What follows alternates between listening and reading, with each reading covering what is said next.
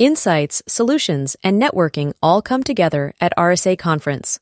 Join a global cybersecurity community at rsaconference.com/ITSPmag24.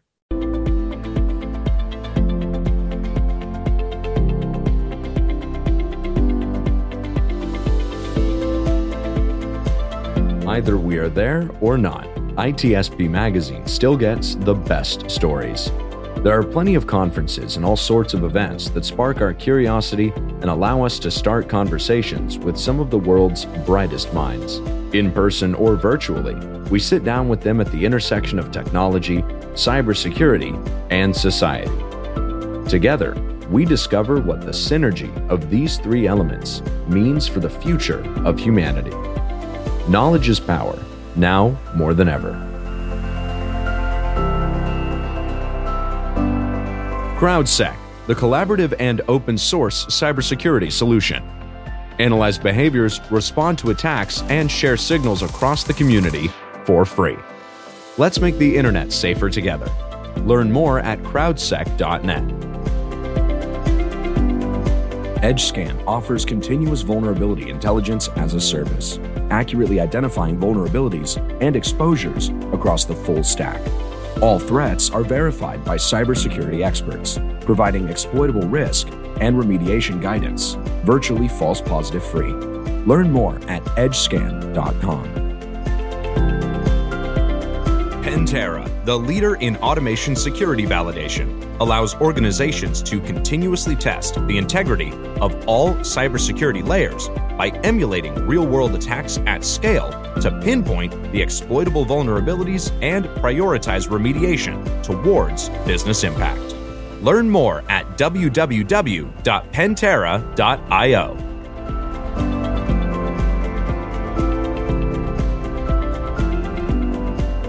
Here we go, live. Yes, it's somewhere in Vegas, but not in Vegas. In spirit, in Vegas. And I think the theme, though they don't really set a theme, but I think it's the homecoming this year. Yep. Is kind of the theme. And the only thing I can think of when I think of homecoming is high school and the yearbook, right? And I'm thrilled to have the author of the security yearbook on with us, Richard Stiennon. Thanks. Hey, Sean, thank you so much. Stiennon, I think I always mispronounce your name. Everybody does, so I respond to either one.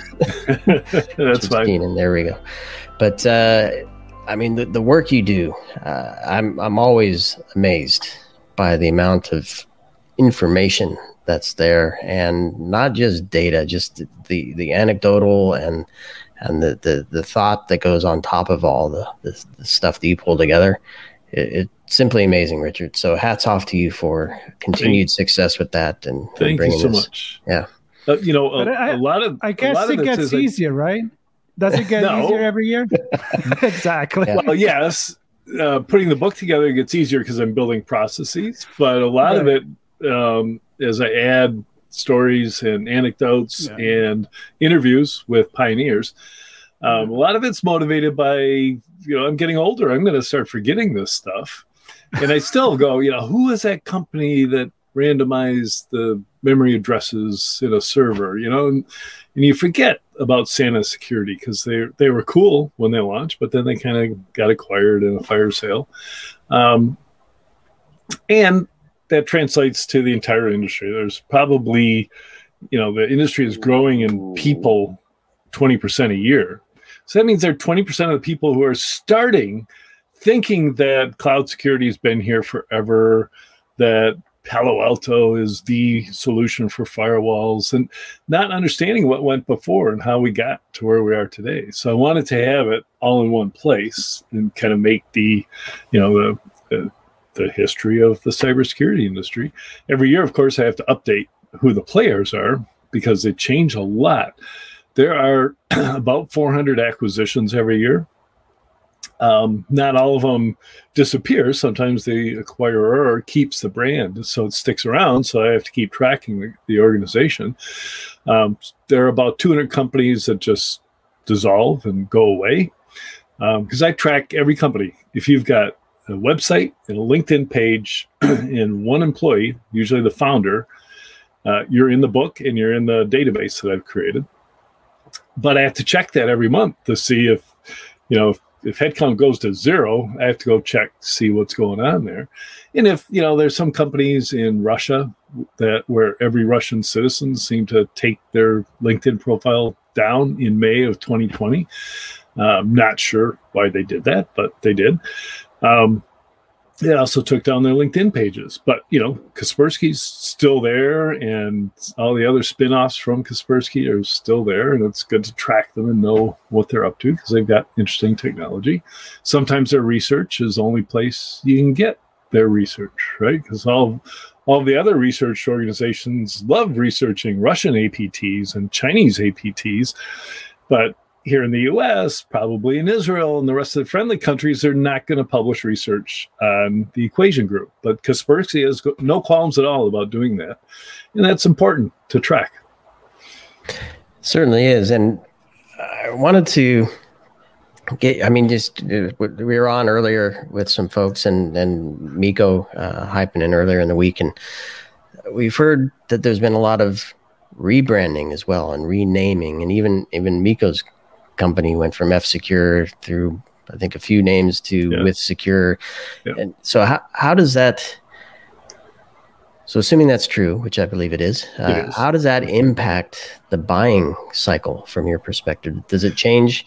Because we were also on with Ali Mellon from Forrester a few moments ago, and she was saying there's like tremendous lack of trust in the vendors.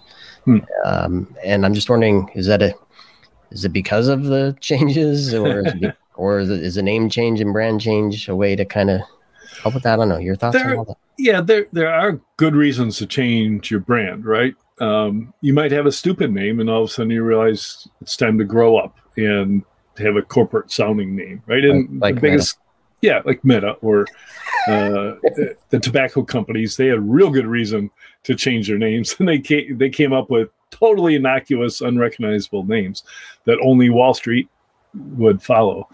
But when a security company does it, it's usually when they're shifting from an early focus on SMB to enterprise, and they want to step away from the SMB reputation. So was it? Now we have human, which is an identity security botnet kind of thing. And they have to spend a lot of money to rebrand. So they also need a funding round usually in order to make that happen. I think usually makes sense. What really doesn't make sense is when we change the name of a technology category. Because I don't care what my old friends at Gartner say, if you're a threat intelligence vendor, you're not doing digital risk protection. Which is, I feel sorry for anybody who's actually shopping for a good threat intelligence partner to give them a feed of what's going on the dark net, because you look around and every single website says they're protecting digital risks, which is wrong, right? Nobody wants to protect their risks; they want them to go away. And of course, everything's digital unless you're running the sensors on the Hubble Space Telescope or something. And of course now we're talking about zero trust, which is good strategy, but everybody's labeling their product as here's a bucket of zero trust you can apply. Same with you notice that we're talking about passwordless lately. And passwordless is just the new name for client-side certificates. They just found a better home than the browser. They sit in a secure enclave on board. Or ZTNA, which is zero trust application or access to networks and applications. That's web single sign-on. It's still same infrastructure, everything. But their time has come, so it's okay to have a new name because nobody wants that old stuff that they heard about 20 years ago. It's interesting. I just need to jump in this because like we were talking at the beginning, I mean, I come from many years of advertising and branding. So to hear all of this, you just putting together a lot of thoughts that I normally have when Sean and I talk about the business of Yep. cybersecurity, right? And I think what you're doing is, God, that's an hobby I don't want to have, collecting all this. But we need somebody that does it. Yeah, And, it is literally my life's work in one volume, right? Yeah. And yes, we're turning it into a business. Obviously, I'm in the book writing and publishing business, but we're turning it into a SaaS app as well. So because literally as soon as I send the files to the printer, the data's out of date. And because companies are getting acquired every quarter. Yeah. And that's exactly what my question, about branding, right? I mean, the perception of why you're changing your name, why you're changing the name of, it's kind of like the marketing game that I question if in the end is a positive things for the industry, for that perception. So I'd love your opinion on that. Yeah, the old saw from the advertising world is it costs $100 million to create a global brand. And I'm sure it's a lot more than that today. Mm-hmm. So you probably should consider the overall costs of the brand. But if you haven't gotten any new customers in a quarter, then it's easy to explain to your existing customers that you change your name and, please send us all the enrollment forms for the new company name. But then you can go out to the world as if you're a young, scrappy startup. Because people love startups, I guess. They really do. They really do. There you go. Not, keep in mind, if you're trying to sell to Gartner's clients, they don't love startups. Gartner has done surveys and their clients are 80% late adapters. So they're going to buy IBM first and Cisco and Symantec. They're not going to buy from a startup, and you don't have a chance. So I'm just thinking, because I remember years ago, and this will be off tangent a little bit here, but I'm going to do it anyway. Years ago, we heard antivirus was dead. Microsoft launched an antivirus product, and that whole category was going to go away. It's still there, called something else now, right? And then we saw it kind of revolutionize through the CrowdStrike and the Cylance wave. Yep. And I'm just wondering, and I've seen cycles, I think we talked about this before as well, the cycle of IAM, right? Yep. It's coming around. Yeah. It's cool and fun, and then it goes away, and it's cool and fun, and then it goes away. So I'm just wondering, how does that play out in this space? Yeah, it's very interesting that you bring up antivirus in particular, because last year, for the first time ever, I took all 17 categories that I use as the major buckets. And I use a very defense in depth way to categorize, right? No zero trust, no MITRE attack frameworks, just, you've got the network layer, the endpoint layer, the data layer, the identity layer, etc.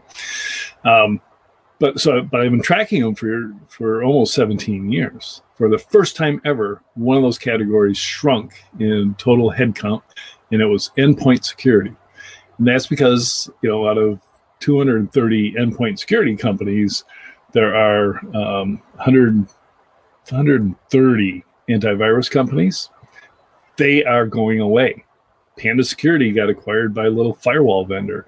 The biggest thing that ever happened, and you can go back and find places where I wrote in Forbes that there's no consolidation in our industry until Symantec buys Trend Micro.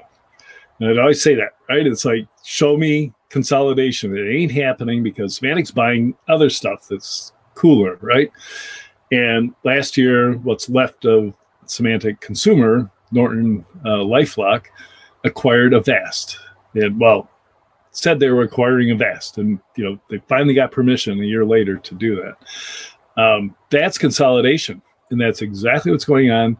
They are consolidating, getting any cash flow they can out of it. It's big private equity companies behind these deals. They're going to milk what's left of basically people. It's really hard to unsubscribe from your $39 a year Avast or Symantec or McAfee subscription. So there's some residual value there. At the same time, you've got CrowdStrike and SentinelOne and CyberReason, to some extent even Carbon Black, disrupting the endpoint security space with better stuff. And they don't need as many people, right? They don't need 1,000 signature researchers because they are using some sort of, I didn't want to say this, AI. They're looking at memory instead of looking at files. And at the same time, Microsoft came along and said, you know what? The antivirus, man, we can do that. And they should do it. So they're just giving it away for free. If you've got a modern version of Windows, you can get rid of all of your antivirus stuff right now. And you'll be in the same boat you're in now, which is anybody who wants to can send a 0-day to you and they'll get in. But the antivirus vendors couldn't stop a 0-day anyways. Perfect storm for endpoint. The only other space that's going through that right now is fraud prevention, which is interesting because fraud prevention has been the fastest path to riches for a startup founder. Come up with a new way to stop consumer fraud or people hacking into accounts, and within 3 years of launching, you'll be acquired by one of the major credit card companies or RSA Security back in the day. Yeah, that's fraud seems, and maybe it's just my limited view, but fraud seems to not get the attention that I think it probably should. Certainly in the SOC. Right? Yeah, that's right. The XDR, it's always about security and privacy, and at least from my viewpoint. I know we wanted to chat with you briefly. We only have a couple minutes left here, but the potential impact of the recession, the AKA recession that's coming up. I don't know. What do you see happening there? So, we all heard immediately about the big VCs telling their portfolio companies to conserve cash, don't expect to raise any more money for 18 months. And those will be at down rounds, lower valuations. So they're all doom and gloom, apparently because the stock market for tech has crashed. Definitely. It's down 50, 60% since January 1st. So I've been looking at that closely, trying to track, okay, if that's the case, then investments should be down and growth should be down. It's not the case at all. So yes, last year was a record-setting year for investment, $24 billion. The previous year was also a record at $10 billion. There have been $10 billion of investment through August 1st of this year. So we're on track to hit another $20 billion year investment. So I don't see anything slowing down. And I think that if you're taking advice from your board, your investors, that is telling you that, now's the time to cut back, not hire people, you may be blundering, because there are some startups that have $50 to $100 million that they got earlier this year, and they're going to hire your people away. And it's the most expensive thing you can do is hire people, right? It takes forever to get good people. And yes, the cyber reasons of the world could probably afford to cut 10% of their staff in layoffs, and maybe, but I doubt it.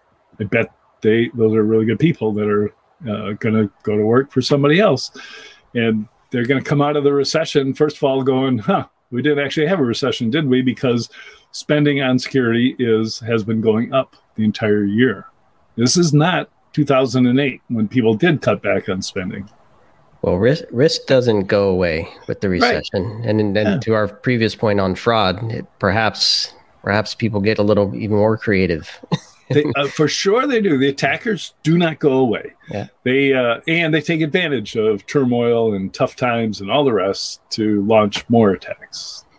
And if you cannot find founds, just rebrand yourself. Change the name. There you go. Good time to be in a marketing agency doing that rebrand. Exactly.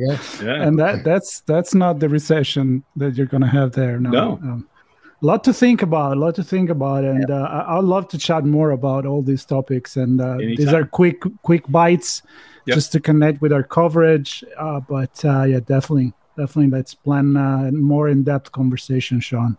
Yep, absolutely. Cool. Richard is always welcome, and I'm going to make a shout out to Leslie Kesselring. Always appreciative to her for connecting. She's the best. Yeah. You and I, and everybody listening to this episode. Hopefully, it made you think. Certainly did me. And stay tuned for more. We have lots more coming still from Black Hat and DEF CON. Richard, thanks a million. Keep well, my friend. Congratulations with the book and the new SaaS app where you want to get into that data and explore and see what's going on. Super cool. I'm always impressed. All right, cool. Thanks, you guys. All right, everybody. Thank you. Well. Thank you, Richard.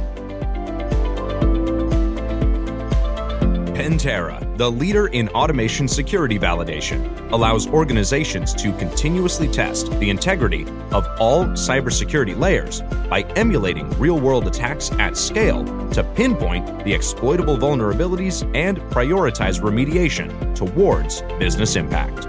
Learn more at www.pantera.io. EdgeScan offers continuous vulnerability intelligence as a service, accurately identifying vulnerabilities and exposures across the full stack. All threats are verified by cybersecurity experts, providing exploitable risk and remediation guidance, virtually false positive free. Learn more at edgescan.com. CrowdSec, the collaborative and open source cybersecurity solution. Analyze behaviors, respond to attacks, and share signals across the community for free. Let's make the internet safer together. Learn more at crowdsec.net. We hope you enjoyed this episode of our On Location Conversation. If you learned something new and this podcast made you think, then share ITSPmagazine.com with your friends, family, and colleagues. If you represent a company and wish to associate your brand with our conversations, sponsor one or more of our podcast channels. We hope you will come back for more stories and follow us on our journey. You can always find us at the intersection of technology, cybersecurity, and society.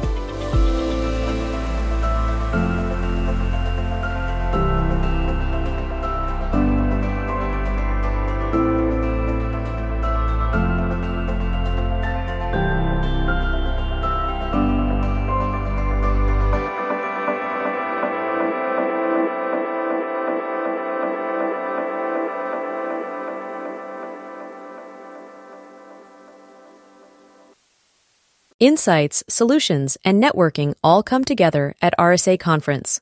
Join a global cybersecurity community at rsaconference.com/ITSPmag24.